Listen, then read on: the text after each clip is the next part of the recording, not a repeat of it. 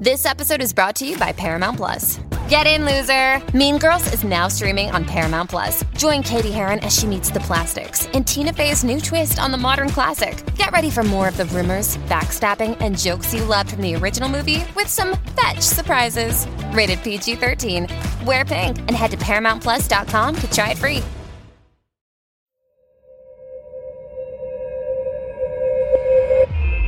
You're listening to a Roddenberry podcast. This episode of Mission Log is brought to you by listeners like you, supporters on Patreon. Join us today at patreon.com/missionlog. Mission Log, a Roddenberry Star Trek podcast, episode 455, Elogium.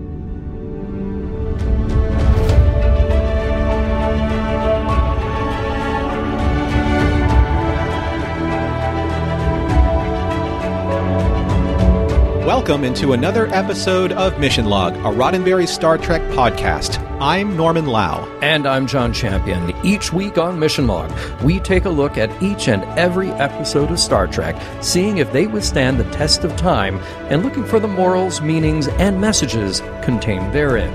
This week, Elogium, the one where Kes prematurely suffers the most dreaded part of any young person's life, puberty, while Janeway and Chakotay have babies on the brain. I'll be back with trivia right after Norm tells all of you how to reach all of us. Mission Log is a conversation about Star Trek. Drop us a line at missionlog@roddenberry.com and join us on Twitter and Facebook at Mission Log Pod. While you're at it, leave us a review and a rating at Apple Podcasts or your favorite podcast platform. And please remember, your comments could be used on Mission Log or Engage on the Roddenberry YouTube channel. And now, here is John Champion with this week's trivia.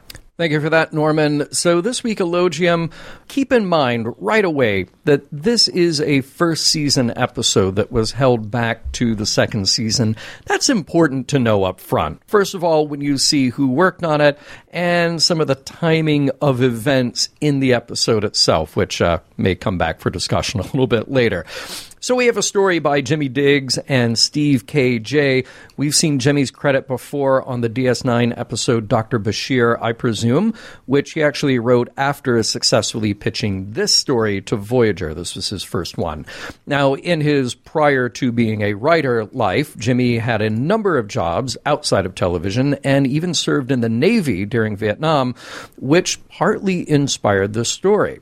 When his ship was self-illuminated, it was a very, very dark night, and was followed for a long time by an enormous school of fish and other ocean life that just stayed nearby, hovered, wouldn't go away. So then another real-life crossover for this story is the name of a new character who we'll meet, Samantha Wildman, who was named in honor of the girl, 7-year-old girl, whose kidneys saved Jimmy's wife. She had to have a transplant. The 7-year-old girl, Samantha Wildman, was the donor, and he wanted to make sure, that was his special request, that that name became part of this Star Trek story and others to come.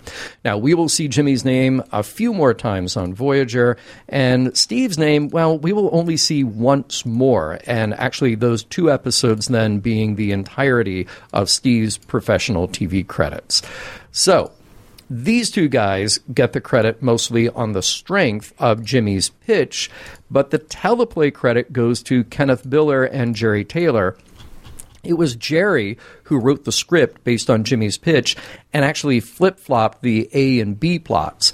So she had done her draft, and then she handed it over to Ken Biller for a rewrite, and that was his first job on Voyager. See, we're still in season 1 here, even though the credit appears much later. But this is the show, after a lot of growing pains, that got Ken his staff job on Voyager. It was directed by Wiener Colby, proving himself again to be a go-to guy on Voyager.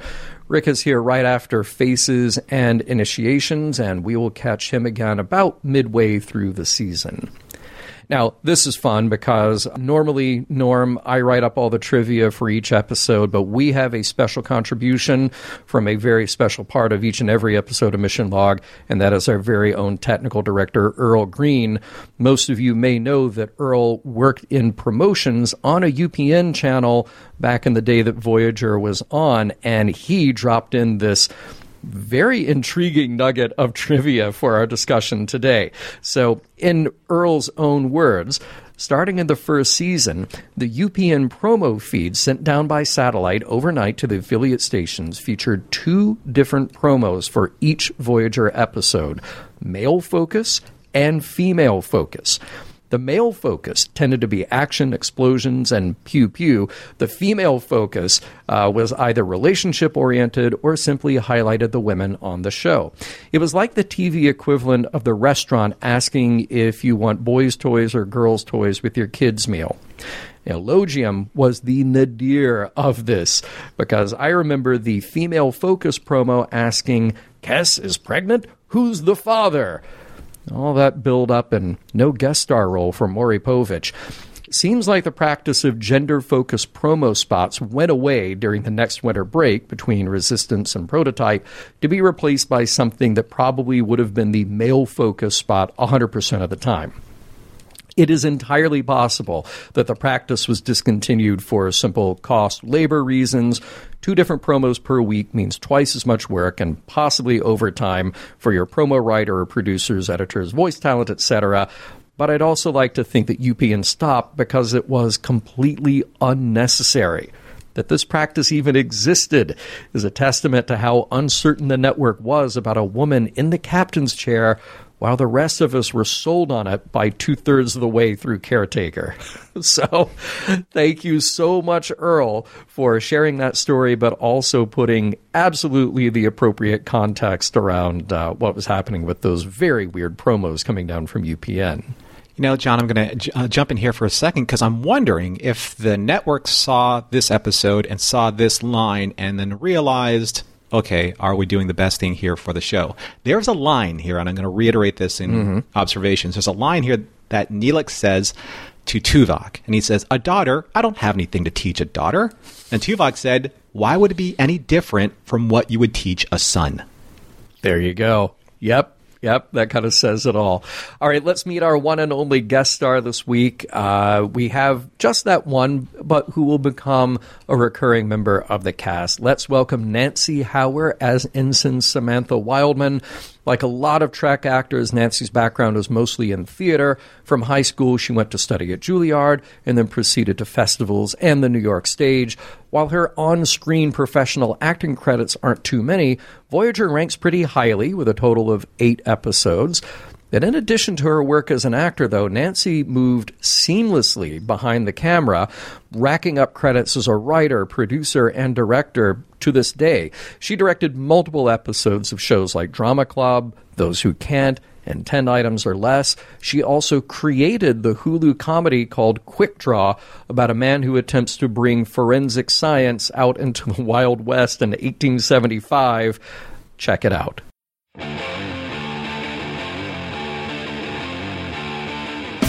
In the spring, Chakotay's fancy lightly turns to thoughts of what people are getting up to in the turbolifts. Prologue. Just another day on Oh, hey, random couple making out in a turbolift. They're interrupted by Commander Chakotay, who is sure to report it to the captain. Then there's Kes and Tom Paris, who just happen to be carrying cabbage back to Neelix's kitchen, but their very presence sets Neelix off into a jealous outburst. Kes tries to calm him down, but even the distraction of a cool-looking beetle in that cabbage isn't enough to assuage his worries. On the bridge, Chakotay does have a brief chat with Captain Janeway about fraternization, and she is far less interested in policing her crew's personal lives than he is. Just then, they are all distracted by a magnetic anomaly that turns out to be some kind of swarming life form, so they'll take the ship in for a closer look. Catching up with Kes again, she's in the aeroponics bay looking after the vegetables, but those beetles sure are cool-looking and apparently tasty, as she just can't help herself from shoving a whole bunch of them in her mouth. Act 1. Those swarming life forms live in space, propelling along at high speed to absorb inorganic particle nutrients around them. Similarly, Kes is in her quarters, operating at great speed, absorbing all the food she can on a tray in front of her. When Neelix rings the doorbell and shows up with flowers to apologize for his earlier jealous outburst, she quickly hides the food that she's gorging on. Neelix says he trusts her, just not Tom, and what are all these bowls of food doing around here? Kes explains that she can't stop eating. Potatoes, fruit, beetles, literally cannot stop. Neelix insists over a physically resistant Kes that she go to sickbay. Back on the bridge, the crew watch those swarming beings move around, and Janeway gives the order to back the ship off and give them some room. But when Paris puts the ship in reverse, nothing happens. No matter what he does, the helm doesn't respond, as apparently the creatures are drawing them in closer. Act 2. Ship systems aren't entirely inoperable, but the creatures are having an effect. Warp power is still online, but if they engage it, there's a risk of damaging the swarm. From engineering, B'Elanna has a novel idea, creating an inverse magnetic pulse from the deflector, acting as a kind of targ scoop to gently push them out of the way. Janeway gives the go-ahead to see if she can do it. Kes is in sickbay being examined by the doctor, and he's coming up empty on a specific diagnosis.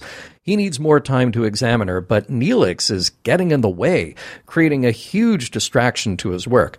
The EMH kicks him out of sickbay, and wouldn't you know, Neelix goes straight to the bridge to complain to Captain Janeway. She's distracted by the intrusion, but concerned, especially since it seems Kes's symptoms coincide with encountering the swarm. When the doctor calls for her presence in sickbay, the captain and Neelix make a beeline. What they find is Kes shaking, sweating, nearly unable to communicate. To the doctor's surprise and great concern, she has locked herself in his office behind a force field. What's more, he tells the captain that he found a newly present tumorous growth of some sort on her back. The doctor already tried to talk Kes out of there. Neelix tries. Finally, Janeway gently approaches the room, asking Kes to lower the force field so they can talk. Struggling to get the words out, Kes, embraced by Janeway, explains that she's going through something the Ocampa do, a physical maturation that shouldn't have come for another few years. That growth is how her people reproduce. It's where she would carry her child. Janeway understands and relates it to human puberty, but it has all increased due to the effect of the swarm. Kes's greatest worry, though, is that for her, not only is the Elogium happening way too early, but it's the one and only chance she has for a child. Act 3. Those swarming alien beings are still doing their thing, swarming, and we're all waiting for B'Elanna to finish up her deflector modification. That leaves Janeway with some time to discuss Kes's situation with Chakotay. It speaks to a bigger issue about the crew eventually pairing off, having kids, and Voyager being a generation ship. Kes is still feeling the extreme physical effects of the Elogium, but she and Neelix need to have the talk now. She has always thought she would have a child, and now the urgency has moved up. Neelix says he thought he wanted to be a father, but in his life, up until now, hasn't been stable enough to contemplate it. So he starts thinking of all the reasons that perhaps he isn't ready, or how hard it would be to raise a child on Voyager. The more evasive he gets, the more frustrated Kes grows with him. She's now showing signs of the ipasiphore, a part of the phase which will bond them for 6 days of conception, so she kind of needs to know now. Well, in 50 hours anyway, until this phase is over. So yeah, Neelix will sleep on it. He'll let her know, presumably before the 50 hours is up. The pressure is taking a toll on Neelix, who is failing at his duties in the kitchen, well, more so than usual. Tuvok comes in for lunch, and it's a perfect time for Neelix to pick the Vulcan's brain a little about raising children. Tuvok has 4 of them, and while nobody should go into fatherhood if there are strong doubts, there are infinite rewards, and his children occupy his thoughts, which is about as close as this Vulcan is going to get to saying that he loves his kids. Neelix turns it over in his mind. Maybe he could teach a boy a thing or two, or as Tuvok points out, a girl too. There is that possibility, and Neelix could teach her the same things that he could teach a boy. And that gives Neelix something to think about. On the bridge, B'Elanna implements her inverse magnetic resonance field, and it seems to be doing the trick, until it doesn't. Voyager starts moving away, but then a number of those creatures shifted from reddish-orange to a light blue and swarmed closer to the ship, with some of them attaching to the nacelles.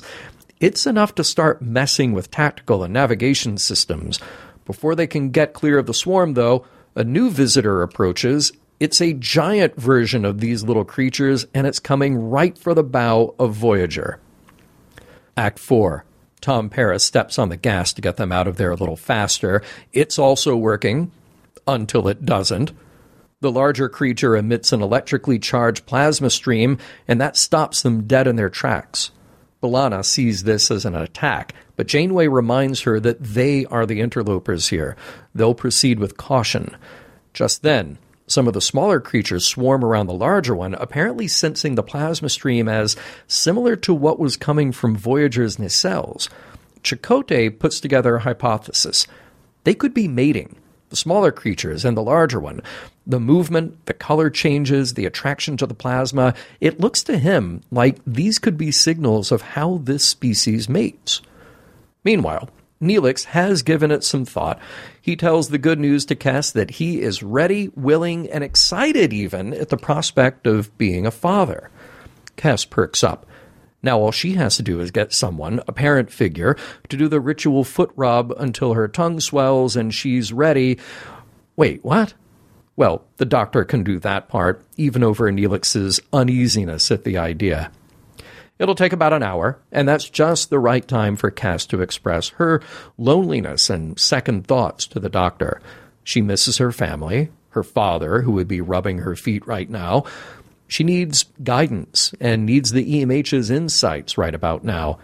He's not a psychologist, but his words of wisdom about mating rituals across different species give Cass some room to ponder. She was sure when Neelix wasn't, and now that Neelix is sure, she isn't. Back to the bridge, they're still trying to get away from the swarm, and a short burst of impulse power might do it. At least it could get them far enough away from the small creatures that are attracted to Voyager, mistaking the ship for a potential mate. Voyager slowly pulls away, but the larger creature, perhaps sensing a threat, turns headlong on a collision course with the ship. Act 5. The creature keeps colliding with Voyager, and both B'Elanna and Tuvok are leaning toward a more aggressive posture to shake it off. So they'll use Voyager as a ram to give it a bump out of the way. Yeah, that's not working either. Before it gets too rough, Chakotay has another alternative. Rather than fighting more, he suggests making Voyager appear submissive, rolling over and appearing blue like the other creatures, something they could pull off by venting plasma. Now that actually works. And with Voyager losing its mojo and those randy little creatures, they are free to fly off unencumbered by romantic attachment. It's late, and Kes and Neelix have time for a heart-to-heart. He's feeling a bit distant over the prospect of not becoming a father, but Kes shares some promising news. The doctor thinks her Elogium was false, brought on by the presence of those creatures. She may well be able to conceive again at the right time, and with that, she kisses Neelix. Sometime later still, Janeway in her ready room contemplates the idea of her crew having kids and what that means for them, for the viability of the ship, for the kids who will be born. It's the perfect moment for a visit from Ensign Samantha Wildman, who has just been on bridge duty during the encounter with the swarming creatures.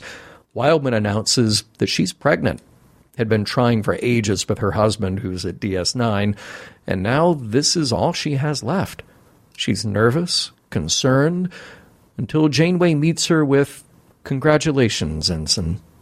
The end. Fantastic work, John, on the recap. I know that this episode is so fully packed packed with so many different interesting things going on. There are many things happening. Yes. I mean, are we going to tiptoe around these things as things, or are we just going to kind of be mature about it? Maybe say more mature than Chakotay watching people kiss in an elevator. Thank you. Yes. Right? Oh, man.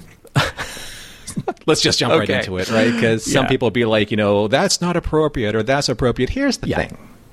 So we start off with Chakotay kind of like interrupting a romantic interlude in the turbo lift. But I hear what he's saying, but I hear him saying it in Wesley's voice in Justice, where he's just standing there with his arms crossed saying, "We're with Starfleet. We don't PDA." That's it. Yes. Perfect. And all right, here's the question. Should it have been Chakotay or should it have been Tuvok? Tuvok. Okay. Totally Tuvok. All right. There we go. Right? Yeah. Yeah. Oh, man. Yeah. And of course, they get distracted by a magnetic disturbance, of course, because literally somebody's outside, dangling keys, and they catch the light and we have to go to that. We have to go check that out. Can't just stay on our mission to go home. But so you're saying this is Voyager's version of Squirrel? Pretty much. Exactly. All right. So we all know the phrase that Helen of Troy is the face that launched 1,000 ships, right? Is the scene where Janeway, when she looks at Chakotay and Chakotay looks back, talking about on-ship fraternization, the way that they look at each other, is this like where the Chakotay and Janeway shipping kind of really takes steam? Because I don't know if it's intentional, but Janeway, Kate, she is a former soap opera actor. Yeah. And I do believe that Roger is a soap opera actor or former soap opera actor. Robert Beltran. Yes. Yeah. Yeah. So soap opera actors have that look where they have to maintain very specific, very longing eye contact, with their scene partner. Do you think that's what's happening? That's interesting. Okay, so, I wonder if it's one of those things where just the actors are making choices as they're acting, and sometimes that might be conscious, might be unconscious, just a thing that they're doing to play kind of the life of the character. And I wonder if we look at that in retrospect and see that, or if that's what people saw at the time and just thought, oh, there's something there. Because there are a couple of moments in the episode there where she's holding her picture of Mark, so he's not out of her thoughts, but, I do wonder. Yeah. I do wonder. Okay. Inquiring minds want to know. I want to know. Yeah, what did you all think? Right. That's a good question. Now, okay, I might not have seen that coming. What I definitely did not see was Cass eating bugs.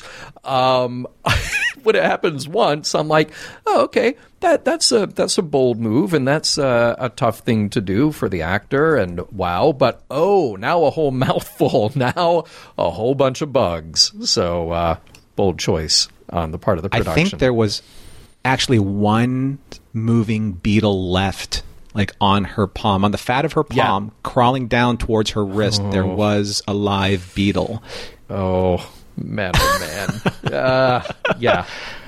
So Samantha Wildman's hair. Yeah. Is this the first time we've seen someone kind of close to resembling the captain's hairstyle? For all the time and memo ink spilled on women's hairstyles on Voyager, and certainly not the only show at that time or before or probably since, it was kind of an interesting choice to mimic those so closely. Yeah, that was a little strange. Yeah. Mm-hmm. I like when dialogue's written in a way where it transitions from scene to scene. There's a scene in the beginning here where Chakotay's talking about the protozoa, like speed eating. And he said that it's not leisurely dying, and it cuts right to Cass just wolfing down food. The perfect choice. Yes. I thought that was brilliant. The perfect choice. And let's talk about what she's eating in this episode. So in addition to beetles, she is chowing down on mashed potatoes, and why not, of course. On that platter, there's passion fruit, there are raspberries, and there is blood orange. All delicious things. Maybe not together, maybe not with the mashed potatoes. I don't know. Not necessarily a great choice. We won't get into the stew that Neelix is cooking later because we don't really see that. But we do see passion fruit and some other like exotic melons and other sort of less common fruits in his kitchen. But yeah, that's the bulk of what we see in front of her. I got to ask a question, though, about the culinary choices here. I mean, who doesn't love mashed potatoes and dirt? Yeah, well, I mean, two great tastes that taste great together. It's a texture thing. It is. I think so. Hey, and we learned a Klingon phrase, the Targ scoop, which I thought was great. It's a cow catcher. Come on. And so good. It's good. A wonderful phrase, and I cannot even begin to express my total disappointment that we never got a Klingon ground assault vehicle playset with Targ scoop. Action figures sold separately, batteries not included, collect the whole set. And there's a very Star Trek-y thing in here. How many times over the years has a doctor called to the bridge and said, I think you need to get down here? Like, just summarize your thoughts. You know, I know that everybody in Starfleet has a flair for the dramatic, like coming into the room at exactly the right moment, letting the doors close or open at exactly the right moment. The doctor could say, Kes is freaking out. Please come down, But instead of just, I think you need to get down here. Like, those are not the words you want to hear. No. And I know that they're broadcasting that over comms, but I'm sure that there's a comms to comms channel where Janeway can sit at her, the Mercedes chair with the Mercedes leather bucket seat options and exactly listen to a private conversation. Speaking of Janeway, though, I really did like the scene where Kes is obviously in distress, and Janeway reaches out to her with open, stretched arms. That's a scene that you don't see from, and rightfully so. These aren't made for every single captain's personality, but you don't see that from Kirk or Picard or Sisko, or even future captains, since I can't jump the timeline. But that scene there's something special between Kes and Janeway, and it was very obvious in that moment that it was just more than a captain and a crewman. Yeah. I thought that was really nice. Really great use of compositing and lighting in the scene where Chakotay and Janeway are sitting having their bowls of broth or whatever they're drinking. And why is Janeway drinking out of a regular bowl and Chakotay drinking out of this really awkward trapezoidal bowl? He's got the special Chakotay bowl. It was a little strange. I kept expecting to see it just running down the front of his uniform. And he looks like, Robert, he's just looking at the bowl like, what am I supposed to do with this? Where am I supposed to drink out of? How does this work? It's a space bowl, but it is a failure as a space bowl. Space. Yes. A really nice moment, though, contemplating Voyager's future and their crew needing to reproduce and what this means for the mission. That's the kind of contingency that should be discussed along the way, and it's what I wanted more of out of Voyager. And I'll always come back to this, that I get the need to do individual standalone stories, but I like that kind of connective tissue to the overall premise when you get to have a moment like that, especially knowing, again, this is an episode shot for the first season. I think it would have been very effective in the first season because these are the kind of new ideas that they have to deal with the prospect of this, multi-decade mission that they have.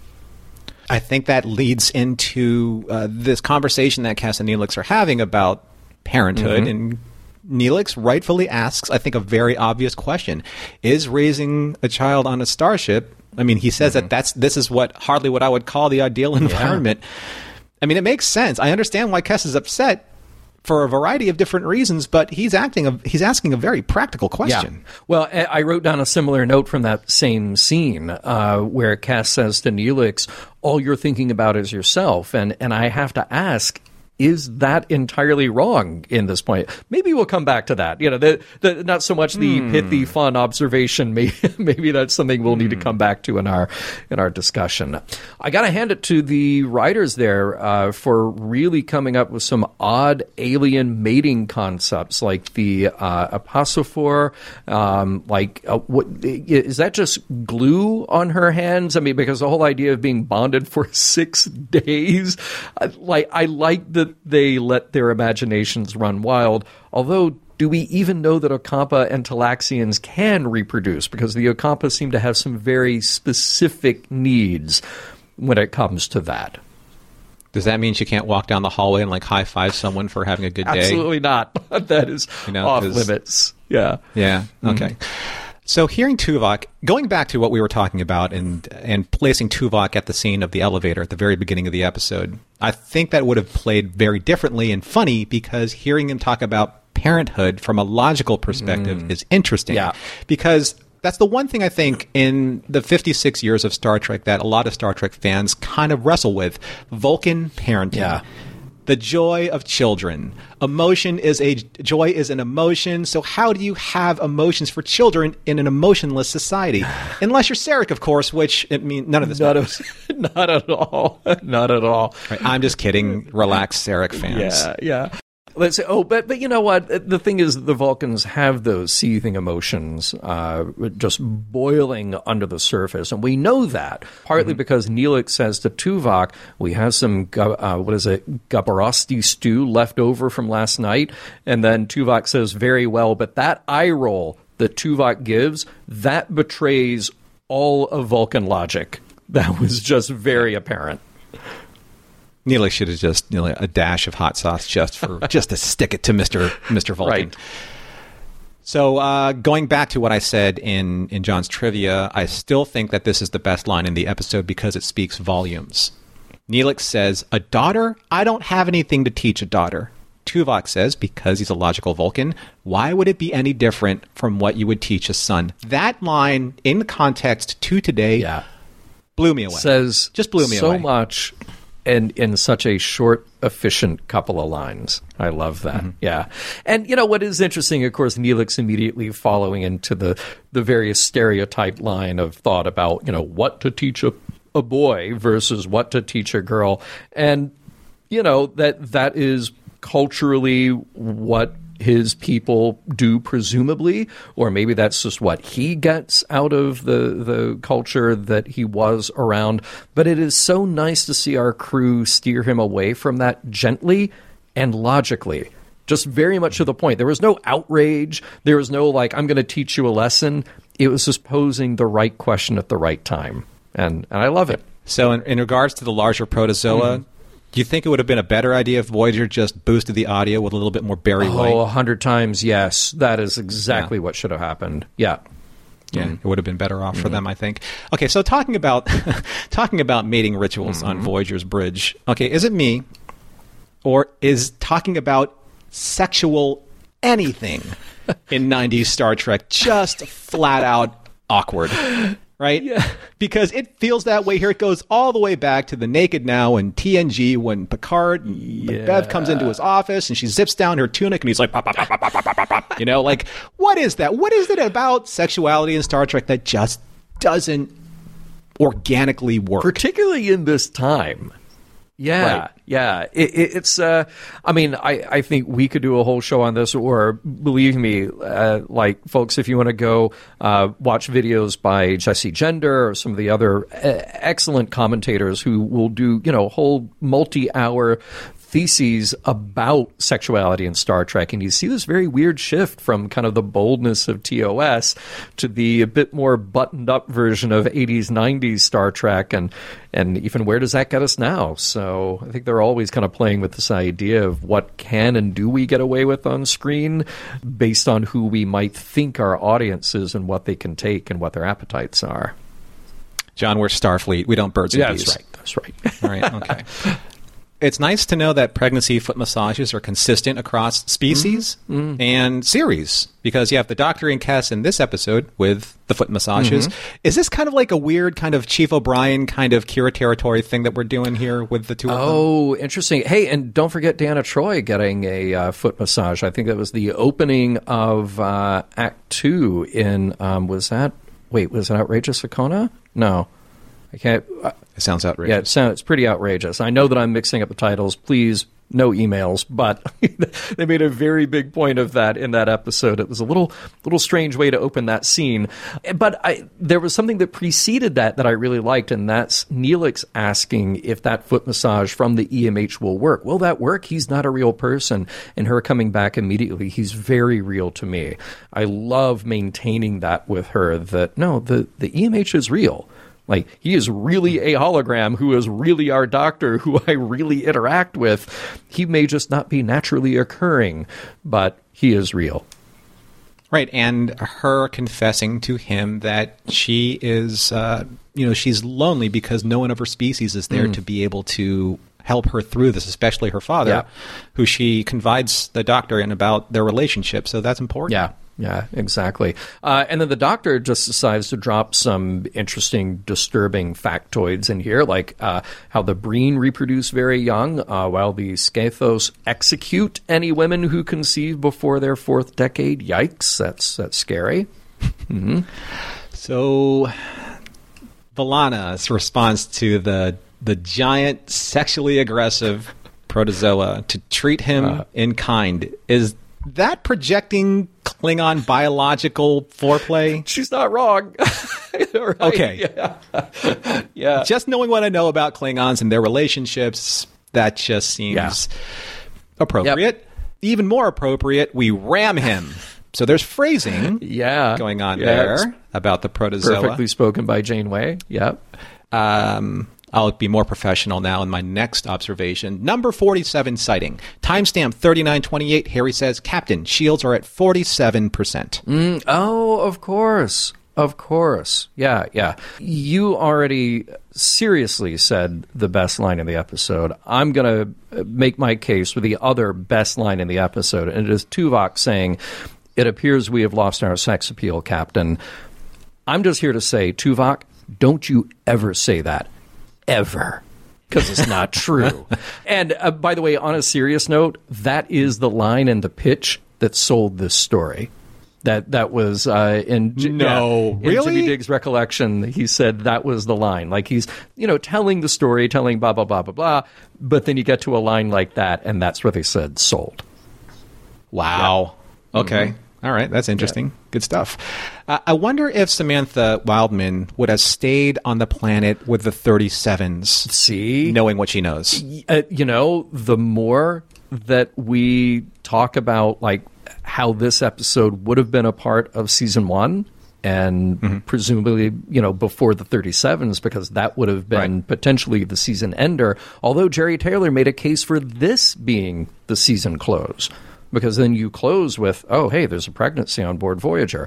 That's not a bad thing to leave the season with. But had those been flip-flopped, and had the 37s been the season ender, and this come right before that, that would have made a very interesting case for her to stick around. Stay tuned, folks, and follow my thread with And then, but speaking of Wildman, her husband is at DS9 because... Damn, I hope he survives the, what's that coming his way? A war.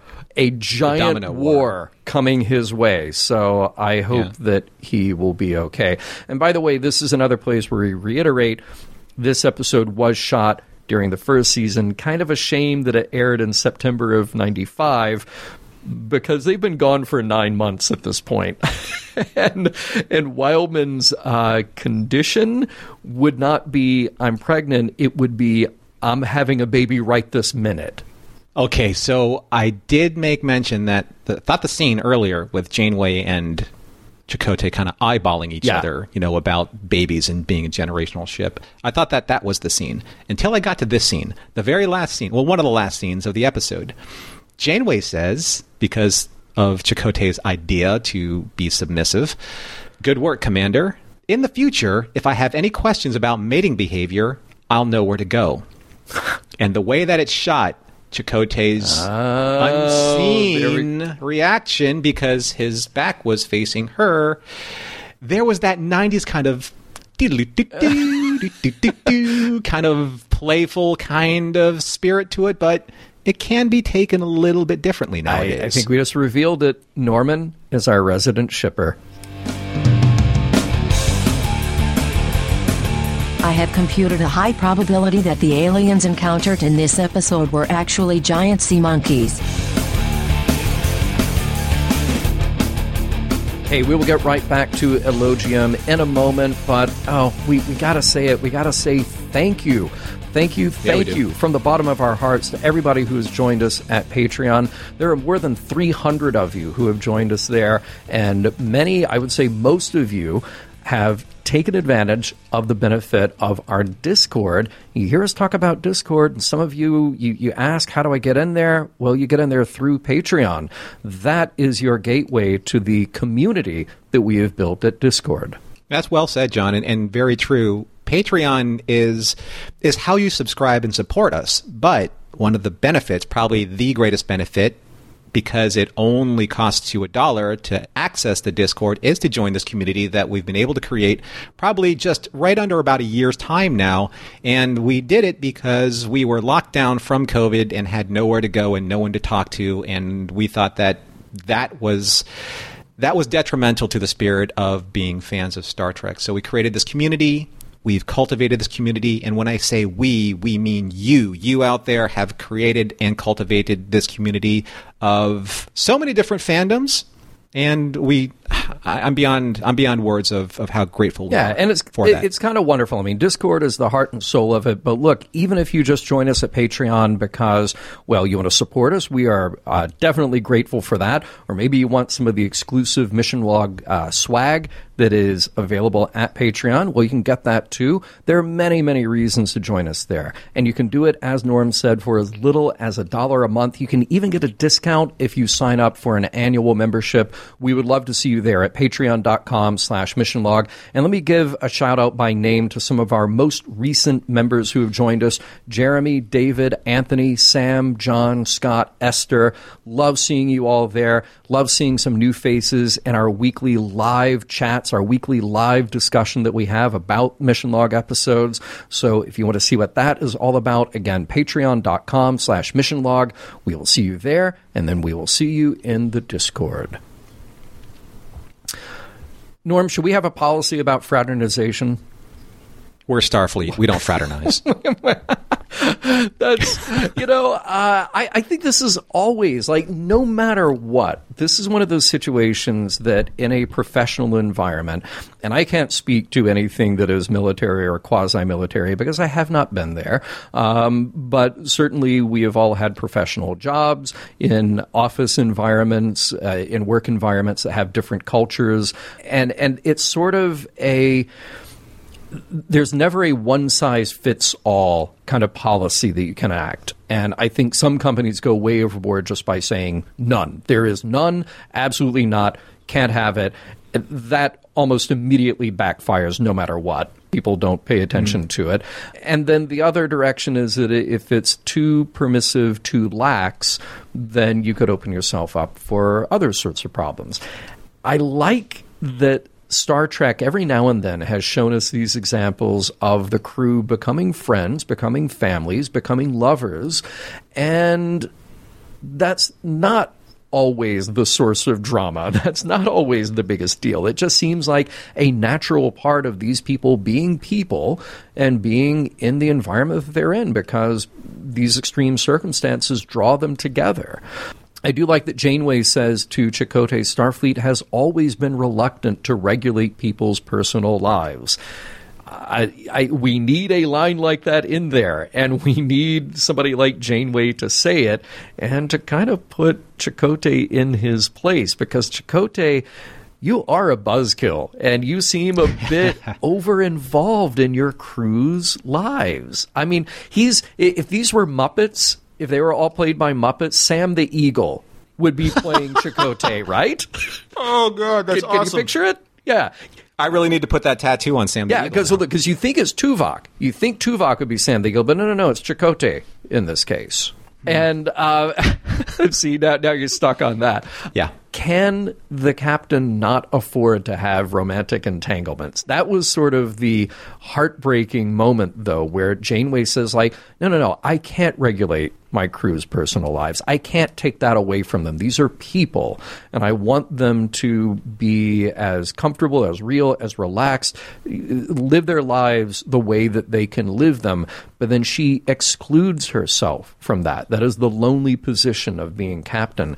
It kind of harkens back to Kirk or Picard, certainly not affording themselves that. And it makes those moments where she's holding the picture of Mark even more tragic. And I guess, the reason that I'm so interested in any type of discussion like this is that Star Trek very often plays coy with regard to onboard relationships. I wrote down some examples, and we might get to them later. But, if you go through it, TOS, you essentially have Kirk with what will be these short flings, which, by the way, way overplayed in the popular imagination than what we actually get on screen, They mature that a little bit by the time you get to the Wrath of Khan, and you say, okay, now here's some of the consequence of that. Here's where he's been. Here's what he's been up to. But even then, when we get to Next Gen, there are these starts of looking at adult, mature relationships that very often just get pulled back. They'll let them go only so far, and then they'll pull it back a bit because they don't want to show you too much. So an episode like this comes along, and you go like, well, it's not just that these things happen, but they have to be discussed. And this is one of the only episodes, I think, up to now, where you can really see the complexity of crew relationships being discussed. And I think that's kind of nice to see here. Well, it's not like in the Star Trek that we have seen from the beginning to now that we haven't seen interpersonal relationships between officers. Sure. Yeah. I mean, let's go all the way back to the original series. Kirk literally married 2 officers at the very beginning of Balance of Terror. Who then don't make it to the end of the episode. That's completely other thing, right? But then let's go all the way. Let's go to the Next Generation. I mean, you have Deanna and Will, and you have Deanna and Worf. Yeah. But Deanna and Will is one of those where they pushed it, and then it's just sort of like, well, we got cold feet, we don't know what to do here, so we're just going to wipe the slate clean and move on to Worf. And then wipe the slate clean with that and move Worf over to another show and marry him off. And, well, of course, we had our say about how that relationship went. Right, but the thing is that none in those instances, I don't think that as far as I remember, nobody walked into any of their relationships in a turbolift and kind of gave them the stink eye for being affectionate towards each other. That's what we're really kind of getting at. Yeah. Why did Chakotay or any character put Tuvok in there? Well, Tom Paris wouldn't have done it. Maybe Harry Kim. Maybe Harry Kim would have been, offended by what he saw because maybe it was something that was enforced upon him that he didn't think it was fair. But he's like, hey, I'm Starfleet. These are the rules. But here's the inherent unfairness of all of that is that, okay, Voyager has this separate extreme circumstance where they're in the Delta Quadrant. As far as they know, it will take 70 years to get home. How honestly, though, is that different from the Enterprise D being on a mission that is supposed to take, I can't remember if it was originally 10 or 12 years that they had speculated, that's how long these missions will be compared to Kirk's 5-year mission. I'm sorry, but even in 5 years, put enough people together and people will get to know each other personally. They will pair off or more than pair off, wherever their biological urges take them, and it could be days. Yeah, it could hours. Literally be hours. If you have the right chemistry. Yeah, exactly. Yeah. So it's a little. I can understand why you might want to start out with some parameters in place, because certainly you want to avoid things like harassment and inappropriate behavior, maintaining a professional decorum. But at a certain point, well, we're working together and we're living together and we're socializing together, because guess what? We're in space. We got nowhere else to go. Here's the reality and the fantasy kind of colliding, because in my opinion, I always thought that human behavior was supposed to be beyond that. in the 23rd, 24th century. You know, that people are supposed to treat people with far more respect, even in the quote unquote workplace of Starfleet, than we're getting today. Isn't that what we're supposed to? That's what people find inspiration in, looking towards a future that's beyond bigotry, beyond racism, beyond harassment, beyond abuse. Sure. Right. So, but at the same time, though, writers are writers, and writers are human, and writers only know what they know. Yeah. So they're gonna write these human situations for a future that's supposed to be devoid of these human situations. Well, but they're not devoid of emotions, though. And I think that's where it gets tricky, because you're talking about romantic relationships. You're talking about more profound emotions from either side of that equation. So those are the things that get sticky. And particularly you're talking about what Chakotay and Janeway are discussing, which I think is the most fascinating thing here. Again, it makes such a difference when you place this episode in season 1, because they have to confront the reality of, wow, we really are stuck. We really are dealing with the idea that we're that far away from home. What does this mean for our mission? There's the possibility we get back earlier, but there is a very distinct possibility that we won't at all. So who are we to say how you can live your life across a couple of generations of time? Well, that's why I mentioned this whole, like, when you brought up the 37s and, you know, where it was and where it was slotted and how this could have been slotted, you know, right afterwards. Yeah.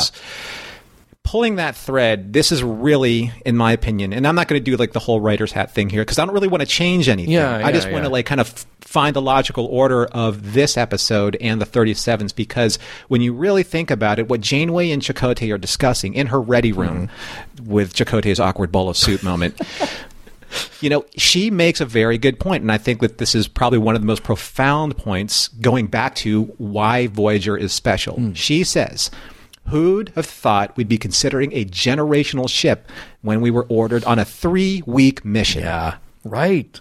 You know? And Chakotay said, I know it's a problem that we have to face now. And then these are the parameters of said problem. What Janeway says, what would that mean for the children? What kind of life would be giving them aboard a starship traveling through a potentially hostile part of space? Are we equipped to provide for their needs? Childcare, educational facilities. We'd be building an entire community on board this ship. That's a massive commitment. Now, take that chunk of that reality, which is all relevant and true. Yeah. It's kind of like Keiko fighting for the school for Federation children on Deep Space Nine. I was about to say we need Keiko here. Miles could be done with her, and she could be the teacher on Voyager. This is where Keiko went when Miles says that Keiko's gone, right? So now you take this conversation, and now you overlay it with the conversation, like cut to Janeway, like staring off in her ready room, thinking about how she's going to ask the crew to stay on the planet with the 47s or leave with her to go on this mission that promises nothing. Right? She was shown, technically, by Evansville, and so were the crew, what these cities would afford them. Yeah. And then these natural pairings off, Samantha Wildman possibly being able to set a future for herself in these cities, the Voyager crew aging out in these cities, having these couples turn into marriages, have these marriages turn into families, have these families turn into generations in this city or in these cities. Yeah. That would have been the perfect way to really push this point home in this episode, is to have the 37s weigh on in it more. How interesting would it be if, you introduce this story early on with Samantha Wildman, we're planting that idea for the audience that this is a reality, like that this will happen. She is pregnant, and she is soon to be giving birth to her child. Then you present this idea of the 37s, you present the city. What if that had come even later? What if Samantha has already given birth to her child?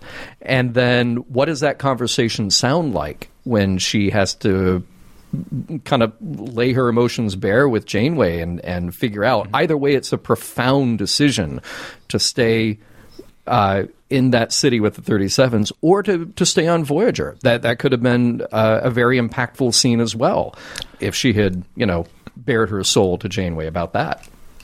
Could you imagine, John, at the end of the 37s when they open up that door in the cargo bay and it's her Samantha Wildman standing there. Yeah. And then Janeway asks why. She goes, I'm pregnant. Oh.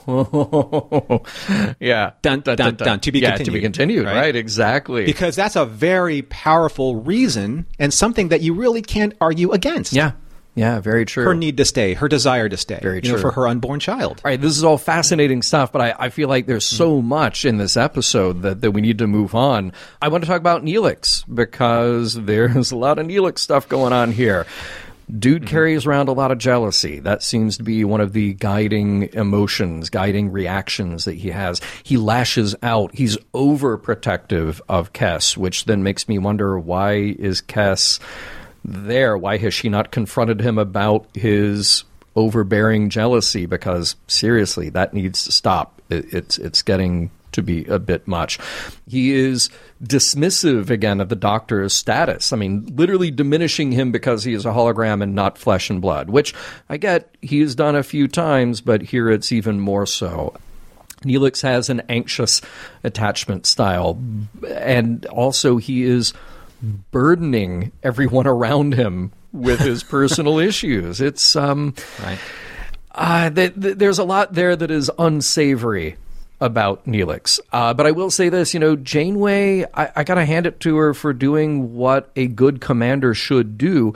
As annoying as he is, as inappropriate as Neelix's entry onto the bridge may be, she takes him seriously.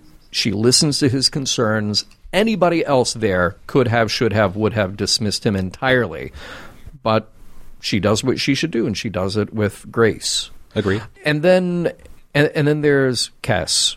And there's the interesting stuff there. The very short, by our human standards, very short lifespan, the early adulthood, the early puberty, etc., the Elogium as their sexual maturation, and that one time in a lifetime opportunity to reproduce. It presents this sort of interesting contrast between emotional maturity, because I think Kes clearly, compared to Neelix, is a lot more emotionally mature, even if she is in a heightened state during this, because there are outside factors as well. But then there is biological maturity, just, her body is ready, again, influenced by these outside forces. But all of this raises this level of urgency. She's the only Ocampa that the Voyager crew have, and her people may entirely die out since the caretaker is no longer, taking care. So there is clearly another layer to the urgency that we've got on top of her. And what I find that is so interesting and touching here is that Kes needs these parental figures. She needs this mother figure to talk about her own reproductive health. It definitely says something that she hasn't yet, or can't, or won't say it outright to Neelix or the EMH, but she will talk to Janeway when she comes into the room. There is part of the power difference there, the sort of the chain of command, but there is also the woman-to-woman aspect of it. I found that interesting that the Doctor didn't seem to have as much biological information or data, on Kes, because I do remember in Caretaker, or maybe it was in Parallax, that he was so put out that he had all of these foreign crew members running around his ship that did not check in with him, and he did not have any type of medical data on. But then they were all supposed to submit to a full medical scan for his records. Right. Specifically because they were the only Talaxian and the only Ocampan on board. So did that not happen, or did we just forget about it? Yeah, I don't know.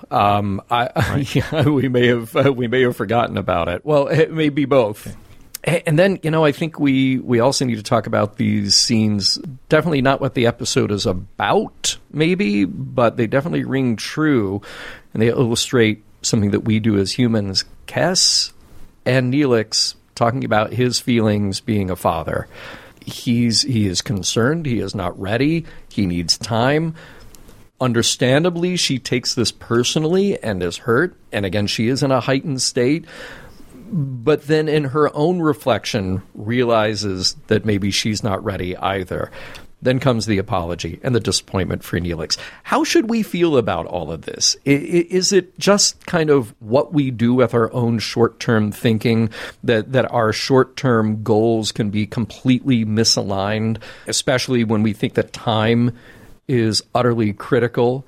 So did Neelix react poorly? Did she react poorly? Did they both react poorly, just at different times? I think that the biggest issue that I have with this whole relationship between Kes and Neelix is I don't understand the relationship between Kes and Neelix. That is the perfect way to put it. Yes, do go on. Right? I don't understand because they're not consistently written in a way where they depend upon each other when they need it the most. There are occasions. I'm not saying that they're not. I'm just saying that to build the suspension of disbelief that these two would come together and have this conversation of any kind of quality or meaning, you have to have the consistency of them discussing this earlier. Yeah. In certain situations. Like, let's go all the way back to Phage when Neelix is on that biobed, possibly dying because his lungs are missing. Kes would have been like, I don't want to lose you. I see myself having a family with you or starting something amazing in our life together if you ever get better. And then, something like Neelix would say, I would love that too. If I get out of here, let's work on that. Things of that nature, literally planting the biological seed and the theoretical seed of that relationship moving forward. But here's the issue with Neelix is that he's so poorly written as an emotional constant. It's either he's flaring up with her or he's apologizing to her, which means that actually in the moment of him being reasonable and logical is really uncomfortable to watch because you don't know if he's going to flare up or apologize later for it. You're right, because that's one of the most honest scenes that we've gotten of him is just him trying to work through the math in his head. Like, how does he feel? This is a lot to be dumped on him. There's a lot to be dumped on anyone at that moment. And I think that really nails it, is that it's so out of context for him. It's so out of what we normally see out of him that that might actually be the biggest problem with their relationship. Because, look, one thing that I did is I kind of looked at this idea of the age difference. We don't actually know how old Neelix is. We don't know how Talaxians age. We don't know when their maturity sets in. Compans, we know, have a very short lifespan. That means that they reach their physical maturity way early. They reach their quote-unquote adulthood way early. It's just a completely different scale of things. And I don't know that necessarily that is the point of judgment that we should have, because, all right, look, if you want to do the real world thing, Jennifer Lean, when this episode was made, was 21. Ethan Phillips was 40. Okay. Age differences are age differences. That does not tell you everything that you should or could know about a relationship. It's one single aspect, and there are all kinds of imbalances in every kind of relationship regardless. So it's literally just focusing on one thing that may or may not tell you anything about the relationship. In this case, I think you actually hit the nail on the head here, which is it has to do with his emotional immaturity toward her constantly. That you really feel like Kes is the one who needs to sit him down and say, okay, look, I love you, but we're going to call up the emergency psychological hologram, and you're going to get some help. Because I don't need him. He's not real. He's a hologram. How could he be real? How could he tell me what to do? Oh, I'm sorry. Here are some flowers. Yeah, right. Yes. Yeah, there you go. And scene. That's how that goes with Kes and Neelix.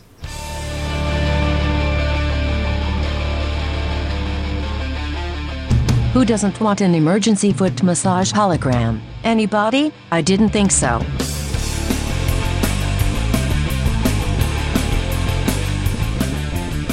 Well, I don't know about any of you out there, but my cravings are gone, and I think I've seen the last of whatever was on my hand. So now we can focus on the end of the episode, where we try and wrap things up We do what we do here on Mission Log for every single episode. We look at, does the episode hold up?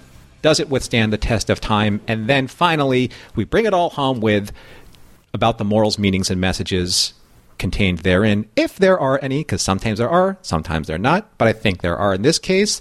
But we will turn it over to our esteemed Dr. Spock for this episode, the man who knows about the babies. Or maybe not. I don't know. Maybe not. Yeah. But John I Champion. like how you use the Dr. Spock, not Mr. Spock, because in this episode, Dr. Spock is appropriate. Yeah.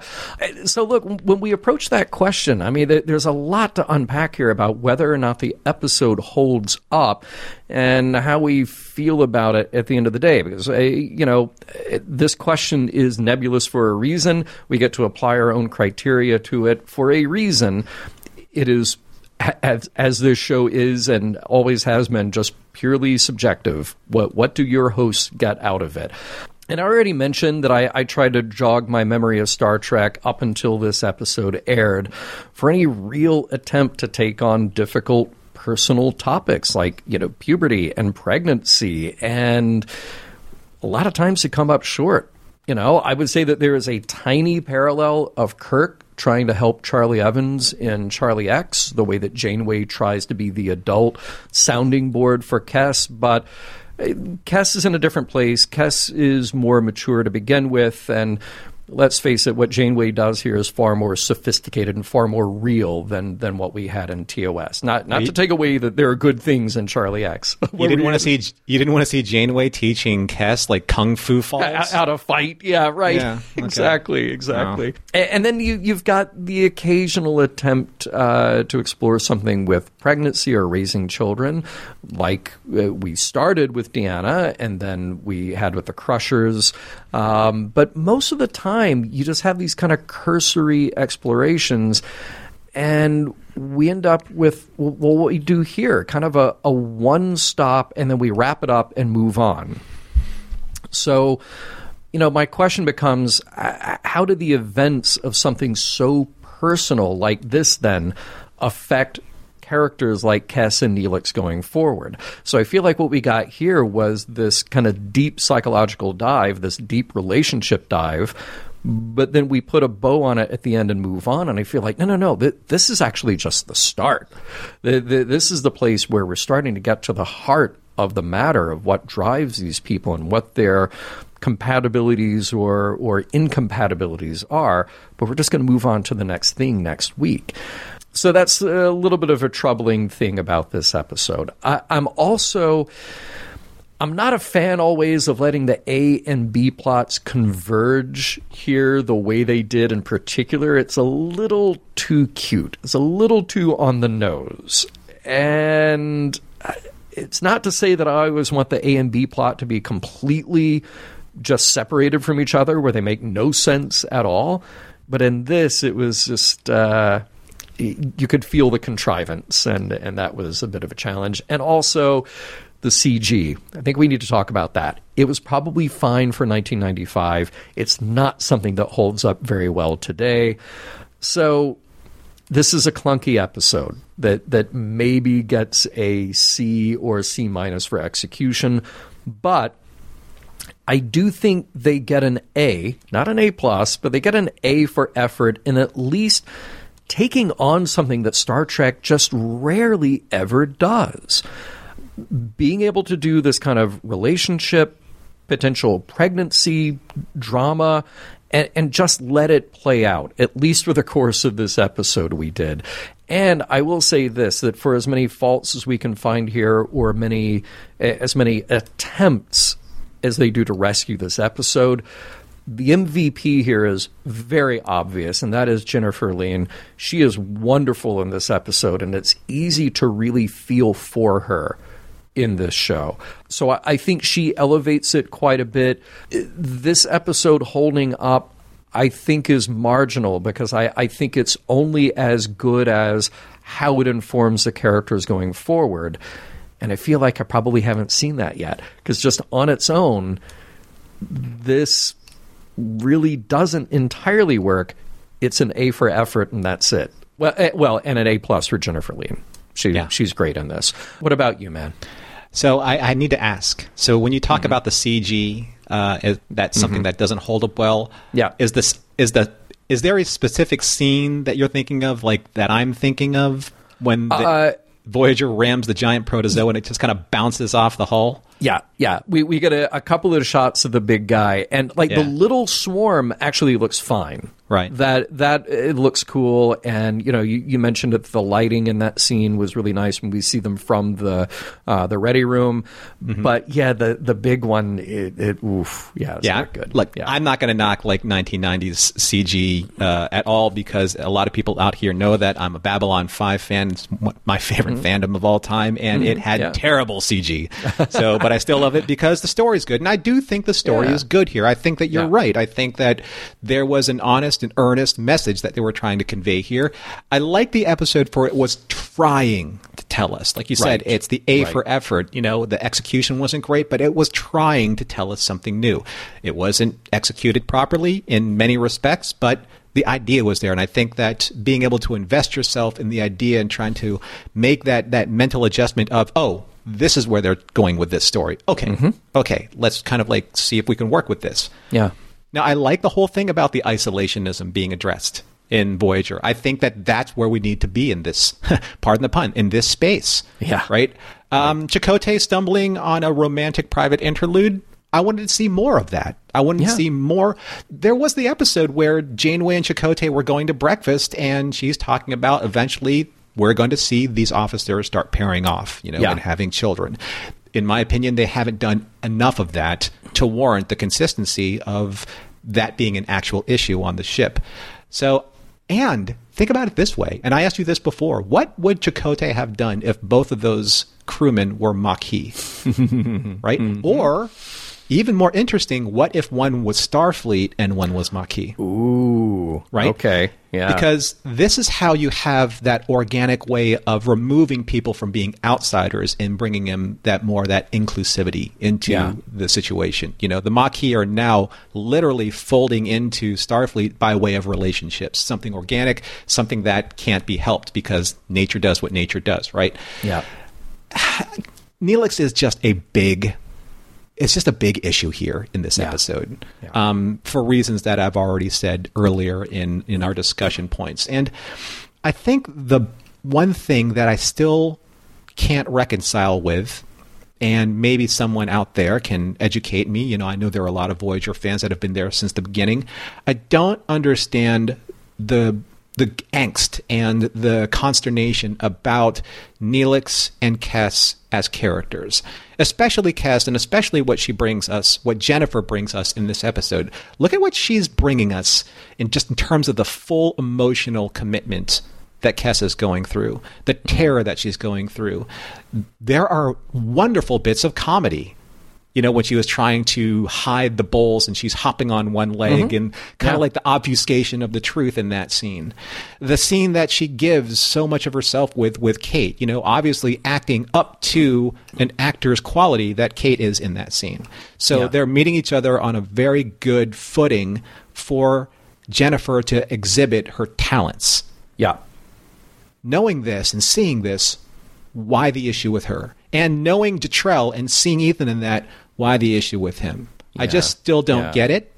I don't know the state of the audience of that time, 1995. So I don't understand why those characters were isolated in such a way when they have the ability, and it's been proven that they have the quality to add to the story, but still operate under kind of like this strange prejudice, towards their characters. But I, for one, would recommend this episode just on the strength of her performance alone.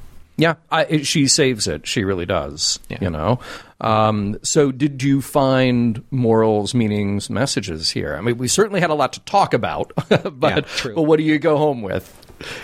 The doctor says something really interesting to Kes, and it's pretty obvious. And this is, at least it was obvious to me as a moral meaning or messages. He says, there's a powerful biological drive, at times almost impossible to resist. Species are driven by these urges in order to survive.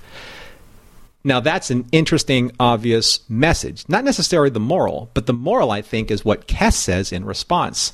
She says, But isn't that why we have minds? To look beyond biological urges, to consider their consequences. If I'm going to ask myself to look at those consequences, then I have to ask myself some questions. Am I ready to have this child? Am I prepared to give that child the attention and devotion it deserves? Am I capable of taking on such a huge responsibility? There's so much I haven't done. There's so much I want to study and learn. I'm not sure I'm finished growing. How can I help a child grow? And that really stuck me as being profound. And again, from a character who hasn't been written this well yet until this episode. Yeah. So looking at it from 10,000 feet down, from a bird's eye view, I'm not a parent, right? But I think that parenthood and the decision to become a parent is something that I'll never understand. And this is the question or questions that Kes is asking of herself. And I think that it's responsible for both her and Neelix in that moment where Neelix is trying to say, I'm not sure if I'm ready to be a parent. Those are important decisions to face. How can Kes help a child grow if she's still a child herself? And in the end, what would that do to both parent and child? Would that cause resentment? Would it cause a rift in their relationship? I personally chose not to be a parent because at the stage in my life where I should have been, I looked and I asked myself these same questions. I still wasn't fully mature as a person, let alone be responsible for the maturity of another life. Right. I just couldn't do it, and there were so many people out there saying you would have been a great this, a great that. I'm like, you know what? I'm okay with being a godfather and uncle. That's fine. Right. Right. So I think that the moral here is something that is very profound. It's very real. The choice and the responsibility of making that decision, not just for your life, but for the life of the child as well. Sometimes parents make these decisions either too soon or too late. Sometimes that reaction of poor timing affects that relationship between parent and child. And I think that's very responsible for Kes and Neelix up to a point to ask themselves, because is she at this time during the Elogium forced to make this decision, which would make a relationship change for the future between her and her child? Or is it something that would have been more positive and something that she couldn't even foresee if that happened? That's what I came away with. There's so many different complexities to it, but that's the best way I can boil it down. How about you, John? There are. That's one of the things about an episode like this is it may not be the best episode, but it gives us stuff to talk about. And I feel like, again, we've maybe even in our time here, which we're probably running long, scratched the surface, because our listeners are going to have a lot to chime in about, too. So what did I pick up from this? Well, first of all, just from a very practical matter, have that conversation about whether or not you want to have kids way before you start entangling your romantic lives. I think any of those very profound, important life decisions are the types of things that should be out on the table and discussed openly and honestly before you get too far down that road. Now, that said, I get that these are extraordinary circumstances and they are heightened for the sci-fi drama aspect of the show. But there is something that is at once contrived yet wholly believable about the friction between Neelix and Kes over what is an incredibly important issue. It's tough to see them fighting through that, and it's even tougher to see them react to each other without a good sense of rational understanding or empathy. But this is what Star Trek does, though. It takes these all-too-human attributes, holds them up as a mirror through our alien characters. It just happened to do that on this very personal level this time around. I imagine that argument that Kes and Neelix had is an argument that many, many couples have had. So I get that, and I appreciate that about this episode. Also, as I mentioned before, in this particular episode, there is this excellent interplay with the idea of biological maturity versus emotional maturity. It can be argued that Kes is and also isn't mature by both counts. And it is certainly easily argued that Neelix isn't mature. Again, the guy probably needs to work through some issues. But here's yet another place where I'm going to give this episode some props, where it otherwise might be more easily dismissible. So we spend a lot of time on Mission Log examining the high ideals of Star Trek. There are important moral decisions to be made, ethical quandaries to be dealt with, and we have humans and aliens working together in an idealized version of the future which reflects so much of the present-day concerns about politics or social needs or our own humanity. What Star Trek doesn't often do is ground itself in some very basic human needs and desires. Now, he was just joking when he said this, but the writer of this episode, Ken Biller, said that he was struggling since this was his first assignment until he cracked the code that all this episode was about. It was about eating and sex. And honestly, I can't find any faults with that. I think that's what makes this episode unique and commendable in that way.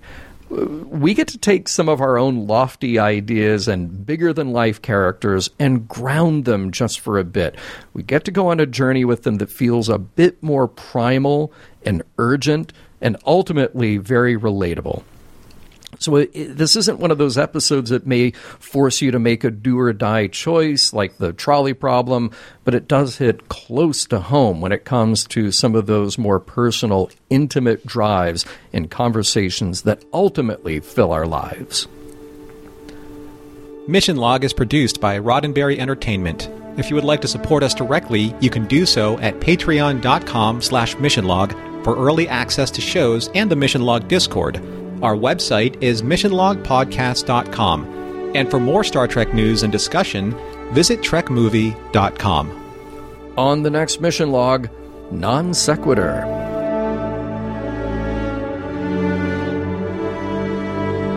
Some of the music for Mission Log provided by Warp 11, online at warp11.com. Special thanks to consulting producers Adam Brusky, Matt Esposito, Homer Frizzell, John Mann, Mike Richards, and Mike Schabel.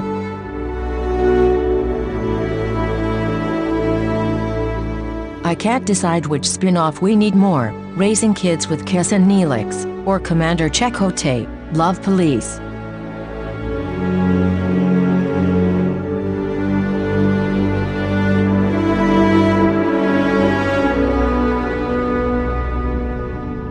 End transmission.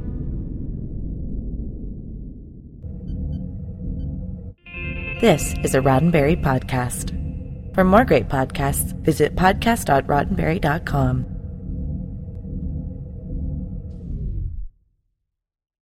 Join us today during the Jeep Celebration event. Right now, get 20% below MSRP for an average of $15,178 under MSRP on the purchase of a 2023 Jeep Grand Cherokee Overland 4xE or Summit 4xE. Not compatible with lease offers or with any other consumer incentive offers. $15,178 average based on 20% below average MSRP from all 2023 Grand Cherokee Overland 4xE and Summit 4xE models in dealer stock. Residency restrictions apply. Take retail delivery from dealer stock by 4/1. Jeep is a registered trademark.